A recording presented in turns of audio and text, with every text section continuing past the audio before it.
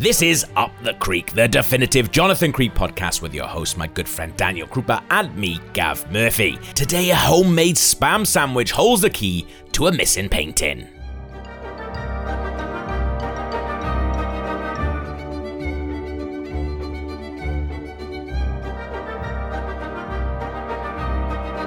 On every episode of this podcast, we look at episodes of Jonathan Creek via three things: the effect, the method, and the reveal. Daniel, what is the effect for this episode? El Greco's Kiss of Judas, a painting worth more than £1.5 million, disappears from within a locked room. That's it. It's a locked room mystery, but without a murder. It's not a real painting, is it? I've kind of looked it up, and I can find ones that look similar to it, but I can't find that exact painting. Why don't I just use a real painting? That would be exciting. Not actually in the show, don't get me wrong. It's strange, this episode, because it is a locked room, so you do get excited. Maybe the worst locked room mystery yet. Yeah.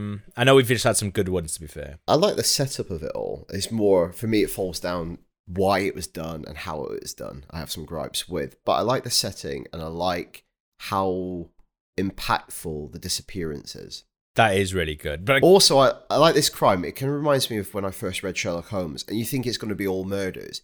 And then in The Adventures of Sherlock Holmes, he's like finding people's lost jewelry. He's doing a lot of like errands. Yeah. Well, it's that they pay the bills, don't they? And this one almost literally pays the bills because they put a 50 grand reward for it up for grabs. That's why Maddie's really interested. Maddie's bang into this. Awesome seeing Bob Monkhouse. Yeah, I love Bob Monkhouse. Ladies and gentlemen, the master of the house, Bob Monkhouse.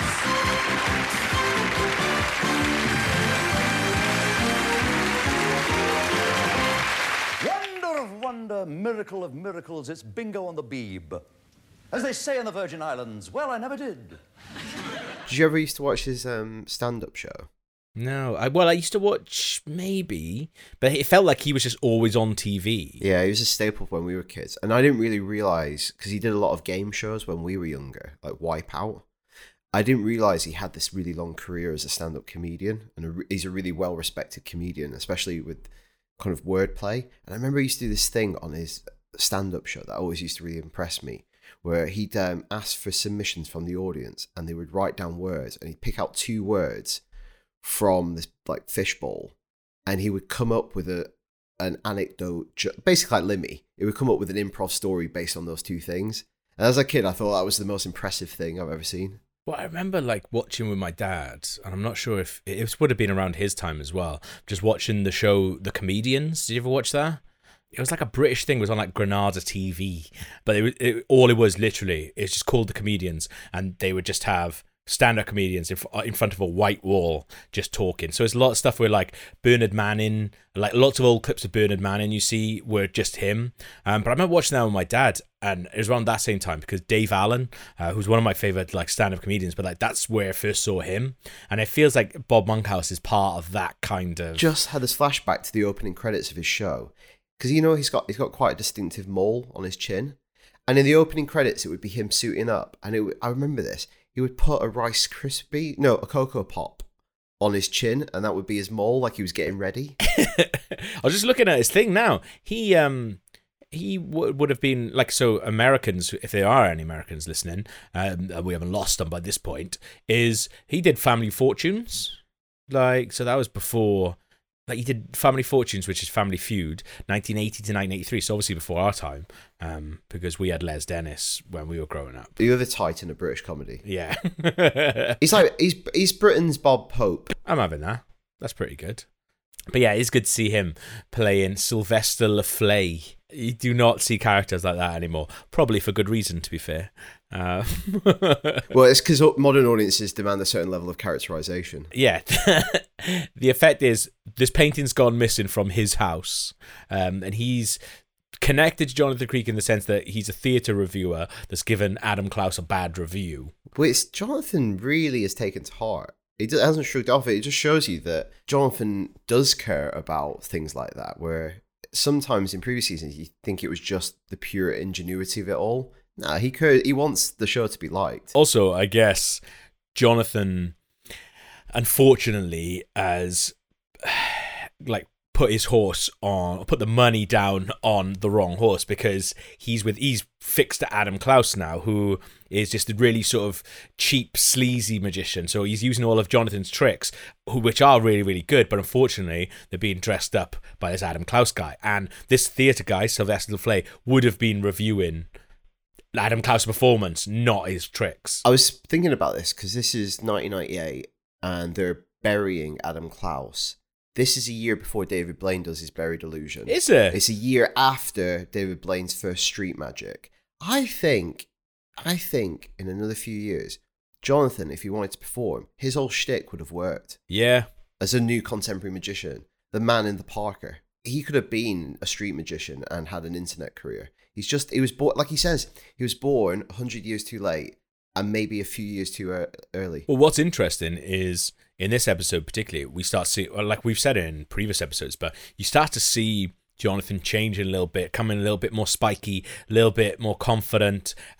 Is that all down to his relationship with Maddie? Who knows? That scene where Adam's being buried, something really odd happens in that doesn't, I always find odd. And I watched this with some friends who were staying over recently. We watched this episode, and so Adam Klaus is being buried, like they're practicing for a show they're going to be doing in Hyde Park, and an old lady on a scooter comes past and sees them doing it and assumes that they're, I guess, up to no good. She says gangsters. Does she? Yeah. She thinks they're burying someone they've killed. She goes, because they're all wearing those black crew jackets. So she goes over and goes mad, like hits them, gets them with pepper spray, stuff like that. And it's a pretty big scene. Next scene, no repercussions, nothing. Nobody ever mentions that scene ever again. There's literally no fallout from it, because the next scene, they're just trying it again with police there this time. That's it. They don't even mention it. It's so strange. There must have been a scene that was cut where it's obviously like a reaction to it. But it's so odd. Like, Jonathan gets put into a grave. You mentioned that, don't you? Yeah. The next scene, they're all completely fine, and they just carry on.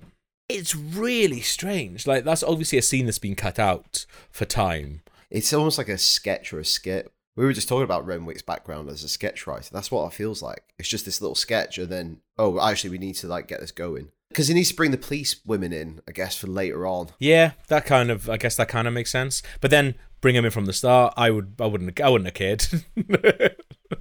It's a really odd episode like that. Do you know there's a really funny story with apparently The Lonely Island. The Lonely Island were filming a skit in New York. It's before they were really, really big, where I think it's like Andy Samberg is dressed up as an old lady and doing a similar thing where I think it was like two guys robbing an old lady. Kiefer Sutherland was driving past at that exact time, gets out and stops it, and they have to explain to him oh mate, it's a skit. Did he lasso him?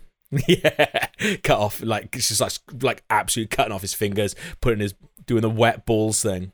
So what happens then? Well, is it I didn't think I realised how odd an episode this was until I rewatched it before recording this, because it kind of, I think, to get through a lot of Maddie stuff and some character stuff, it kind of eschews a lot of the regular Jonathan Creek beats.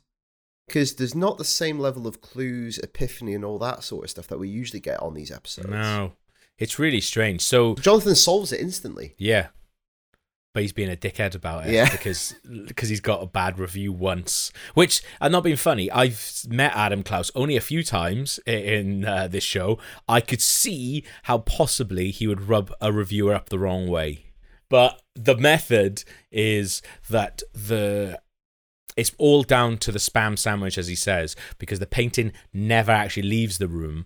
Melissa, the weird little boy's old nanny, has come up with this elaborate scheme to get back at Sylvester Lefay and his wife for sacking her.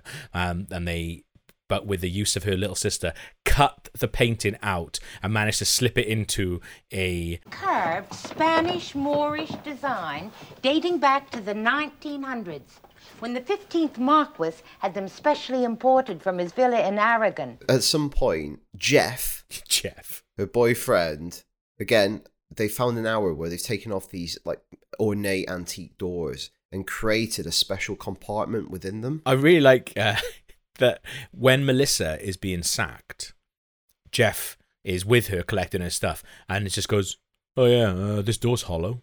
It's like, why would you bring that up as she's leaving? Because she shows him coming up with that, and he's like, by the way, I know you're really sad losing your job and that. This door's hollow. Maybe it's something Jeff always does because he's a carpenter. He just goes, "That's hollow. You hide a painting now if you want." Yeah, because it's really odd, isn't it? So, because we've got clues, but they're fake clues. Sylvester LaFleur thinks that not enough thinks that the insurance company is not going to think enough has happened. So it's really odd because we've got footprints that he's left in talcum powder, and hence the scented room. Like, that's what the whole thing is. It's weird that the episode is named after this other bit of room. It's really all over the place. There's no epiphany, really, because he works it out as soon as he gets in there. Yeah, so what you get in this, because he's already solved it, you get this like weird coquettish thing that Jonathan does where he comes up with this symbol. It's a little bit like the matchbox in Jack in the Box. Yeah. He says the key to this is Eric's spam sandwich, and that's the little thing he gives to Maddie. So for most of the episode, it's Maddie trying to figure it out, even though Jonathan's already come up with the solution. And the spam sandwich is a nice image of that. It's something layered in between two outer sheaths, sort of thing. Yeah. So that is the solution, but it's kind of a bit crap that you don't get to go on the regular journey with Jonathan. And even at the end, when it's revealed how they've done it, you get this shot of Jonathan looking at the two-tone doors. It's like, you never get that properly at the time. It kind of shows like his smugness, because this entire episode is incredibly smug. Everybody is being really smug. Jonathan's being smug. Sylvester LaFleur is being smug. Even the little boy looks smug as fuck. Benjamin. I can work it out. Why didn't he go across the carpet? Exactly. If I got a treehouse, if I built someone a treehouse with and lift in it, and he's playing with a rubber band, I'd be fuming. That magic trick is I learned how to do that from a Frosties pack. Like, do you remember, like when you used to get toys in cereal? There was one in Frosties that it was like a magic series, I guess they did, and they had loads of tricks with it, but that was one that was in that. You never get kids being given a rubber band as a prize anymore. Like, it does make sense, but this is one of the ones where you're not really given everything that you could be to work it out. We're given none of the main antagonists, because even at the end of the episode, Maddie has to have a flashback going, I knew that name, Melissa. And it almost has to remind you and the audience to legitimate this party, because they're never present. That's really interesting as well that you bring up that, because I was trying to think of, you don't get that many. You do get flashbacks in Jonathan Creek, but they're never the flashbacks like that you get in crap films, which are like, remember this thing that happened? You actually get the scene again where she was just like, that's another habit we've picked up from Melissa. It's also really strange, a reveal, because you get this half reveal with LaFleur and his wife, and then you get another reveal later on then when it's such an odd reveal, because Jonathan Creek is doing the reveal to the people that have done it, and you're just like, why are you telling them how they did the trick? Yeah, also, what school has let them in just to like confront a bunch of schoolgirls? And then I don't understand the reveal, because so they go to Melissa and Jeff's there doing a bit of a barbecue for whatever reason.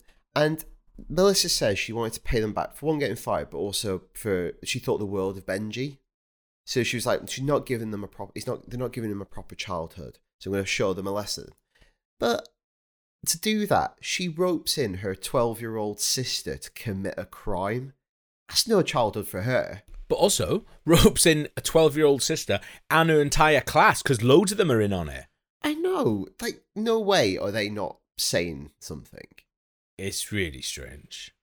And also, I know it's like obviously incompetence from the, again, strange American character, the lady who's doing the tour of the house. Like, I know it's not, she's obviously like worried straight away, but you would go, right, who's the ones who were in this room? Right, stay here. So at least I know it was one of you. But I guess they all are acting like it's disappeared. But there's only 4 girls going in there at a time. So you just be like, right, you 4, stop what you're doing. It's one of those like I do really like the way the younger sister sort of melds in with the rest of the group when that happens. That is actually quite nice. Similar to Dance Macabre. Yeah, you wouldn't check the paintings thinking there'd be a killer inside, but you'd have a look around. Yeah. Like it's like when I lose my keys, I look in places that I know I never put them, but I'll have a look anyway. Yeah. Just in case. I think you'd look around the door frame. Well, this is the thing, isn't it? Like you say, you'd look in places that you wouldn't leave your keys, but also at the same time, if one of the major players of losing your keys, say like pockets, and maybe your bag, right? Those are the major players. Yeah, you're not gonna go. They're probably not in my pocket. They're probably not in my bag. Like, you would check that door. And when they show the door, there is a very weird little lever on it. You just think, like, one of the major players in this is this door. Like, you've got the door, and you've got the frame, and you've got the kids, really. Check the door. They're doing enough work on the impossible unopening window. Yeah. Check the door. Also, like, the police are in there. They have got overalls and gloves on this time. But again, it's a half-arsed job. They're not checking the door. It's really odd, that is. A couple of little more gripes with it, I guess, is the action of getting the painting in looks fiddly as hell. It really does. Because when they show it, it does not look like it's going up. It looks like she's just pushing it under the door. I think that'd be so fiddly to get all that painting all the way up there. 100%. Whenever I've tried, like, sometimes just rolling up a poster to put back in a tube, like, I've gone, I've done that right, I've got to do it again, yeah. Also, they have destroyed the painting. Just cut it out of the frame.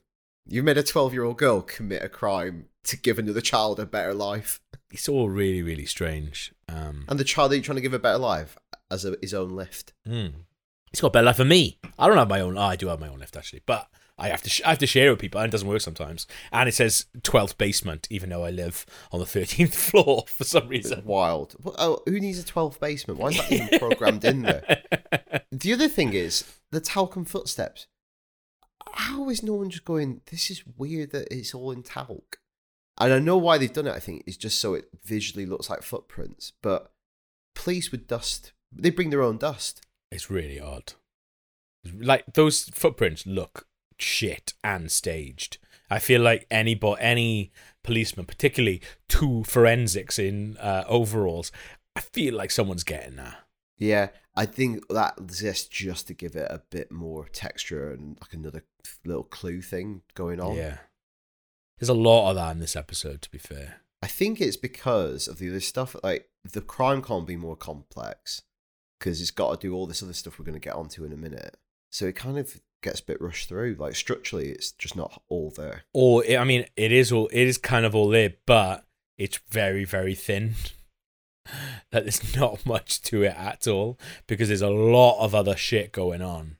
There's like a B, C, and a D story going on. So, well, let's get on to the elements then. Let's start this off with the Victor Meldrew Award. I've got 3 for this, I think. Yeah, I've got quite a few ones. So let's go. So my top one then. Stingy nettle in the sandwich, kicking the masseuse into the pool twice. Yeah. Very, very odd. It's really over the top. My dog, Coco, keeps pooing next to stingy nettles in the park. I don't know why she keeps doing it. So, like, I basically... Danger. When I'm danger poo. So when I'm trying to pick up the poo, I've got to get my hands dangerously close to stingy nettles. I don't know if she's doing it on purpose just to fuck with me. But it's really strange. I don't know why she keeps doing it. But yeah, that's a good one. What else we got? We've already touched on it, but Old Woman and the Burial. Basically, she's taking down 3 grown men. And then my final one is the talcum powder shot. Yeah, it's like talcum powder, and then you just get covered in it. It's a good last frame of a Jonathan Creek episode. Yeah, it's really, really good. It's not a freeze frame, but it's close. I've got as well Detective Roy Gregson. All right, I think that'll do, won't it? If you'd like to come with me, please. I beg your pardon. Detective Inspector Roy Gregson, I'm afraid as of now, this consultation's over. Like that weird thing that just keeps coming back. It's kind of strange. And that feels like it would be in a Meldrew thing. It's like there's an amazing Meldrew moment. One of my favorites. It's so funny where Victor Meldrew gets a knock at the door and he lets in 2 strangers because he thinks his wife knows who the strangers are. So, and the strangers are new neighbors who just came around to say hello, but he thinks he's forgotten who they are. So he lets them in. And then his wife comes home later on and goes in the kitchen. She's like, who are those guys? And he's like, I haven't got the foggiest. I thought they were your mates. And they've just been sitting there all night. It's so fucking funny. But it kind of remember me a little. Can we do a rewatch of One Foot in the Grave? After this, yeah, for sure. You finish Jonathan Creek and then we'll do One Foot in the Grave. Okay, things that's dated the most. I've put Barry not knowing what email is. Email? What's that? I can barely remember my postcode. I missed that. It's 1998. Come on. I think one of the things that's dated the most, I think, is probably Sylvester LaFlay's character. Like the snooty theatre critic and just snooty theatre people in general. Yeah. Oh, who's the name of the guy who used to be on the BBC a lot, like the art critic, who's just the biggest posh prick? Mark Commode. Brian Sewell. Did you ever see him? No, I don't think so. Oh, he used to be on like Newsnight Review. I think that he might partly inspire LaFlay. He's absolute prick. My view on conceptual art is that the concept is fine as long as it is the artist who is producing the concept. What I resent is the kind of thing where I will put together a carrot and a rubber glove and expect either the spectator or the curator to give it meaning. Do you think that you need to be a good drawer, good at drawing, to the be word considered... you're looking for is draftsman. Draftsman. Thank you. Well, that type of, I guess, like Lady Teresa as well, is like that kind of just posh, gentry, snooty person. Yeah, it's like every single British person in Three Men and a Little Lady, or every single British person in anything 80s or 90s related. Like they were always just sort of like over the top posh person. That I thought was really strange. And also, things dated the most, referring to money as green ones. Oh, I didn't hear that. Green what? Green it's ones. an American thing. Because I think, because this 50 grand is on offer, obviously, Madeline has to say £50,000 a load of times. So it comes into most British thing in a minute. But there's so many Britishisms for money. Like, have you got anything else for things that's dated the most? No. Almost all of my... most British things are about the money. She says at one point she has to, like, because she can't keep saying £50,000. So she says 100 grand. Calls it 50 or 100 grand because it goes up to 100 grand at one point. Pocket the dosh. Dosh is good. Dosh is a good Britishism. But there's loads of stuff like that. It's like, even with that, it's like calling him a gullible prat. I'll put Pratt. Pratt. Yeah, it's a good one. What else you got for most British thing? Packed lunch of a Lucozade and a spam sandwich.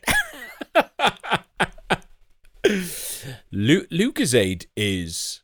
I remember growing up, if I was ill, because of the way that it had been marketed, my mum would buy me a big bottle of Lucozade, like one of the giant ones of the red Lucozade, if I was ill, and I would drink it, and then obviously... About 4,000 calories. Yeah, 4,000 calories, so much sugar, glucose, all those E numbers, and then obviously by the time it's settled, I'm good as gold, and I'm absolutely fine. She's like, oh, he's fixed now. See, Lucozade fixed him right up. It's like, no, that's all the sugar that's in it. Yeah, I'm just distracted by my own brain. Mine was just like, Lucozade every time, sorts him right out. It's what you would take people in hospital. Yeah. Like Lucozade and grapes.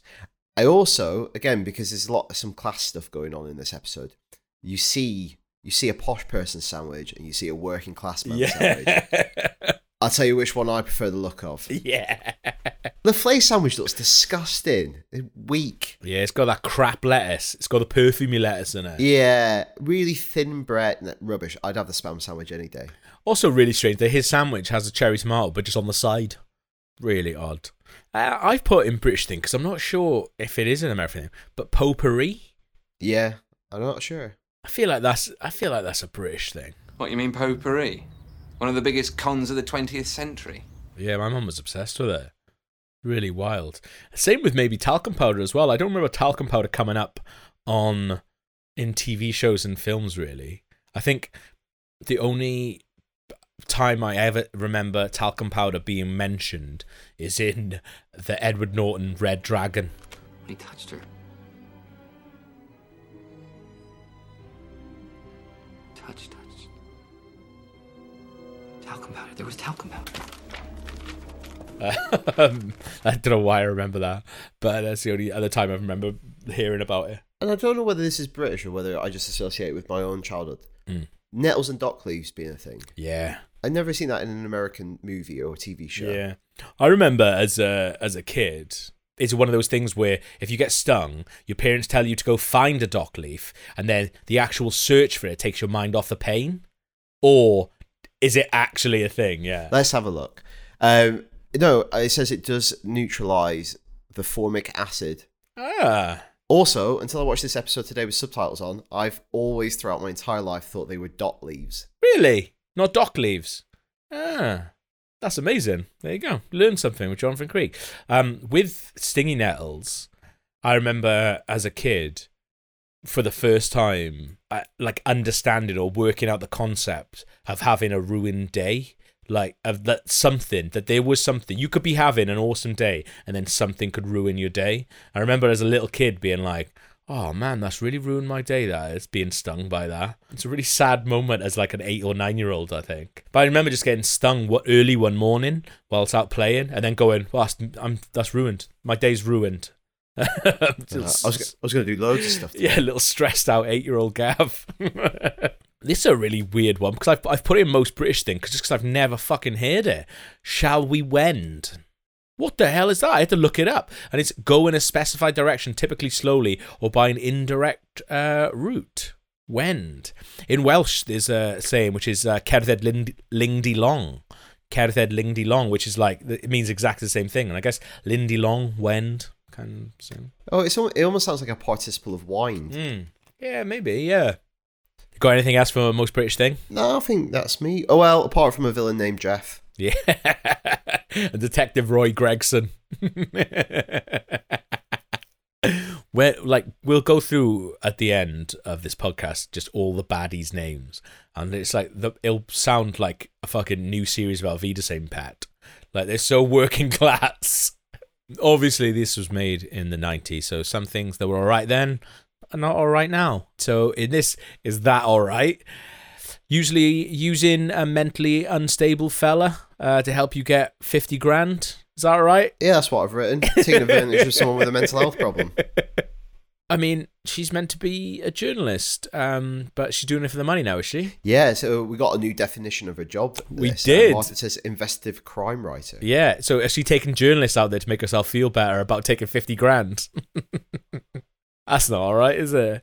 Because also, Detective Roy Gregson, the mentally unstable fella, does seem particularly mentally unstable. Like, he thinks he's someone else.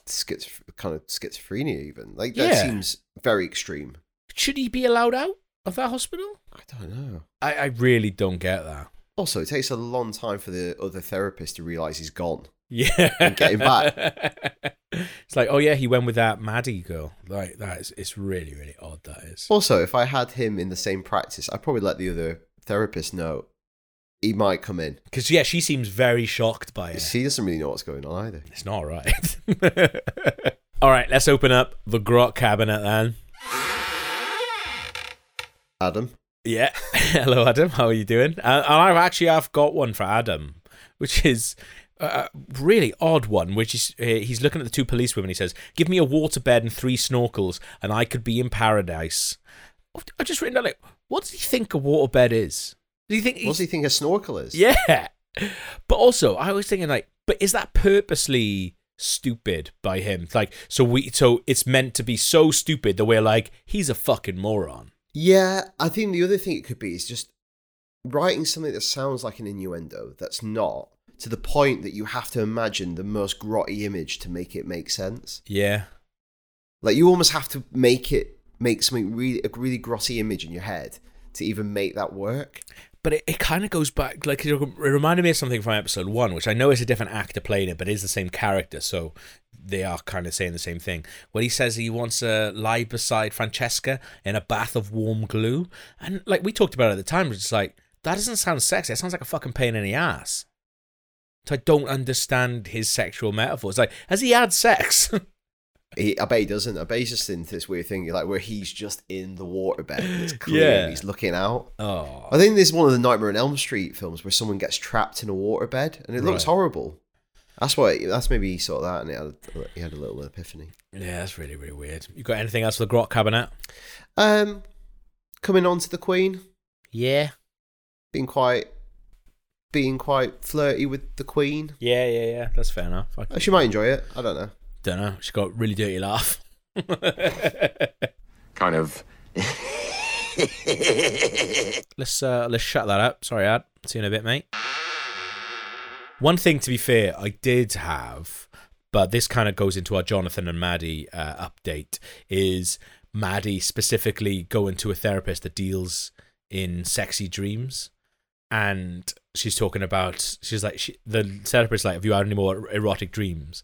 And again, she says like a really crap, sexy thing as well. It's like, maybe David Renwick has never had sex. Maybe that's what it is. Like, it is a bit like the 40-year-old virgin thing, isn't it? I think it's The Guardian that does like the sex awards or the like sex in writing awards every year, and it's always like the worst sex writing, and it's always by men writing horrible stuff about women's bits, and you're just like, this man's never seen a breast before. This is a strange one for Jonathan and Maddie because the crime that they're solving is quite silly, or made quite silly by Sylvester Laflay and the sort of posh bits to it, but there's actually something like generally quite serious going on underneath it, like with Gordon Hill. Yeah, because the Gordon Hill thing we see written in Maddie's diary, which for the first time, we've had quite a few episodes on The Bounce where Maddie's been the more actively jealous person in their relationship. Yeah. And for the first time, you see that Jonathan is capable of that jealousy as well, because she thinks she's meeting a guy called Gordon Hill. So he goes to see Barry on his own, and Barry does a gear change like you've never seen in your life. His little monologue is so intense. It's dark. They shoot it in an extreme close-up, and he really milks his accent, which I like. But it's this really dark monologue about how Maddie didn't know her dad, how her mum committed suicide in a really grisly way. Really grisly. When Maddie was 17. It's a really odd story as well. But like, yeah. Also, should he be telling him all this? It's quite personal, isn't it? Yeah, and we also get it's quite a good little time check as well. He says, how long have you known Maddie? A matter of months. Didn't even say year yet. No, that's interesting. Trying to figure out the timeline on all this. Like, this first season, I think, is in a few months, and then we know we've got a 6-month jump in this season alone. Yeah. So still not, still getting to know each other. Less than a year, it feels like. But yeah, he tells her this, and it obviously does instantly, you could say, kind of a bit crude, that gives like Maddie all this kind of psychological backstory. Yeah, it is a really, really strange one. But also, what's odd as well is that Jonathan can't work it out himself. Like, he's had 2 clues, which I think is right at the beginning. They kind of talk about it cryptically in front of him, and then he sees Gordon Hill in the book. But he can't work it out. He has to go to Barry to be able to just get the full scope of it, because he's like, oh, yeah, I might have worked out that trick straight away walking into a room, but I can't work out what the fuck Gordon Hill is. I can't remember. It was in a previous episode. He had something else where he had a bit of a blind spot when he normally would get it when it was something relating to Maddie. And I think it's when it's something to do with her, his intellect goes off the rails a little bit. He loses it because he takes Gordon Hill for face value when we've had a couple of episodes, particularly Time Waits for Norman. Yeah. Where his whole thing is don't take things at face value. Yeah, that's really interesting. And Jonathan has done that because I think the jealousy just kind of clouds his judgment, which is what Jonathan's all about. Yeah. It's really interesting. We got like a good thing coming back to show his face again, which is the whole thing of, like, Maddie says, like, okay, here we go. You enjoy making me feel like a moron again. And it goes back to that thing. Jonathan's like, no, you like to enjoy the fact that you think making you think you're a moron. And it's still going on. She's like, you've got an elaborate bluff to make me feel like a dunce. I just like when they turn up at LaFlay's mansion. That little Benjamin thinks they're married because they're arguing. Yeah, because they're arguing. That's really sad, that is. Maddie crying I didn't like that. It's a gear change, as you say, like when Barry's talking about it, but also just for the episode as well, because the episode is so silly and so many silly things have happened. And then all of a sudden you just get this shot of her crying, And like the shot of the house being demolished, I don't know, for me, I was just thinking about like all the images of Fred and Rose West's house being demolished. Do you know what I mean? It's just like when they did that, like on Cromwell Street, when they show like the house being like torn down and stuff, because it was like it has like an evil presence. Yeah, I didn't like that at all. We also get this really sort of silly, almost Meldrew-esque conversation then back at their house where he's talking about one story, she's talking about another story, and the idea of people just not communicating anymore. And you're just like, yeah, it's just a bit. Because she asks him, would you ever want to have a family? then gets a big face full of talcum compelled in.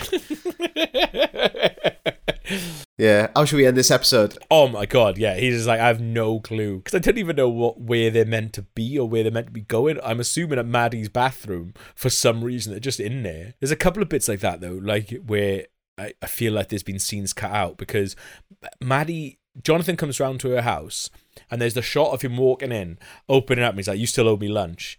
The next scene is then coming back from lunch. So, and then he opens the door and he's just walking through again. And you're just like, that's the exact same scene. Yeah, I was like, oh, I thought, when I watched it again today, I was like, oh, we're going to get another restaurant scene. Another nice pub, yeah. No. Oh, I would love the bit in a pub today. I know. Come on, give us a bit in a pub. On the next episode, we're dealing with a murderer who returns from the grave in The Problem at Gallows Gate. Up the Creek is produced by RKG. We make videos and podcasts about games, movies, basically anything fun, including 23-year-old BBC shows about a magician's assistant who lives in a windmill. If you'd like to find out more, visit patreon.com/RKG.